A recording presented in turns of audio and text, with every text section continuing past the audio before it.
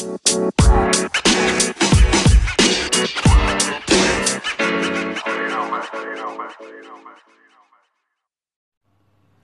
on sports, y'all. Little known sports fact of the day. Back in 1984, the Houston Rockets basketball hoops were only 9 feet 7 inches. They didn't realize this until 14 games into the season. I don't know if they were trying to get a fair disadvantage. They were practicing on these hoops, but everyone knows that they're supposed to be 10 feet tall. Houston's known for not launching rockets out of NASA. Houston will have a problem.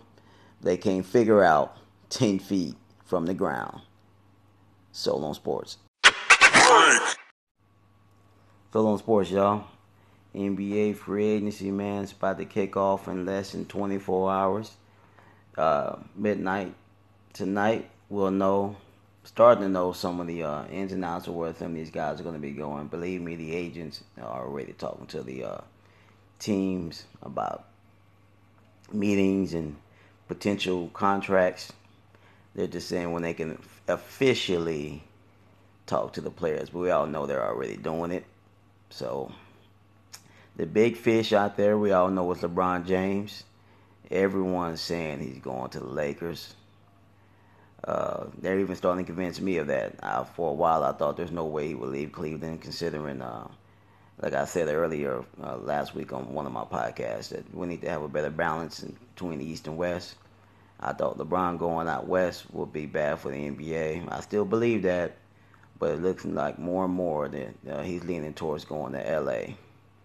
It's not just because of the roster in Cleveland. Everyone knows he has a really bad relationship with the owner of the team. And that doesn't help any. Apparently, recently, the owner of the Cavaliers was caught saying he can't wait for LeBron to leave so he can get his team back. Sounds funny since he scratches the checks, but we all know who ran things there in Cleveland. So it looks like he's going to be leaving and going to L.A. Don't know who's going to be playing with him, but it looks like he's going that way. I could be wrong. You know, things could change between now and free agency kicks off and the start of the end of the night, but it looks like that's where he's going to go. Another person they're talking a lot about, man, is Kawhi Leonard going out to L.A. They were saying that the Lakers are offering all these different scenarios with players and everything. If I was the Lakers and I had all that cap space, I would not trade away all my young players to get Kawhi Leonard, considering he really, really wants to go there anyway. I would just wait one more season, then just sign him outright. Don't have to worry about giving up all my youth and potential stars to get Kawhi Leonard. I would just wait one more year.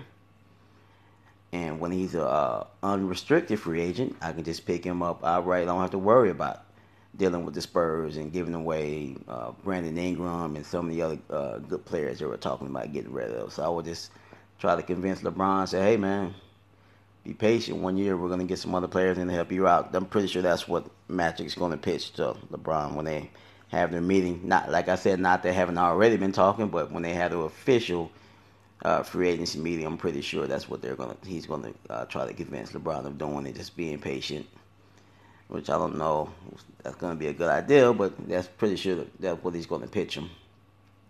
Another big free agent out there is DeAndre Jordan from the LA Clippers.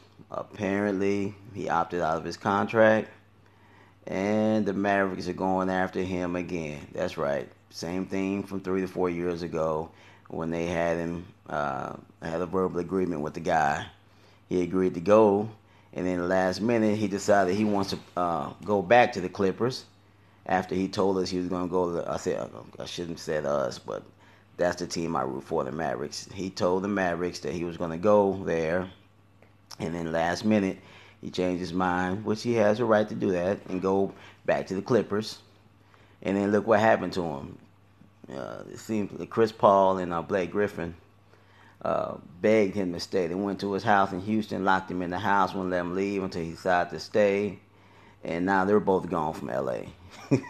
Then they left him there by himself. So now he's actually opting out, and I think that Lob City thing down in L.A. is over with, so he's going to be the last piece of that, so they're going to be starting all over, And it seems like DeAndre Jordan is going to Dallas unless he changes his mind again and wants to go somewhere else. But it looks like this time the Mavericks might actually get their man, and he would really help out that defense on that roster because they don't really have many shot blockers. They have some decent players, but he would definitely be the anchor of that defense. So hopefully they can finally get him in there and let bygones be bygones and help him out. Maybe help them Mavericks get to the playoffs, a lower seed or whatever, and Dirk can go out at least saying he made the playoffs towards the end of his career instead of being in the lottery every year. We'll see what's going on with that. Well, those some of my free agency thoughts, man. We'll see what happens. Like I said, everything kicks off tonight about midnight, and we shall see. So long, sports.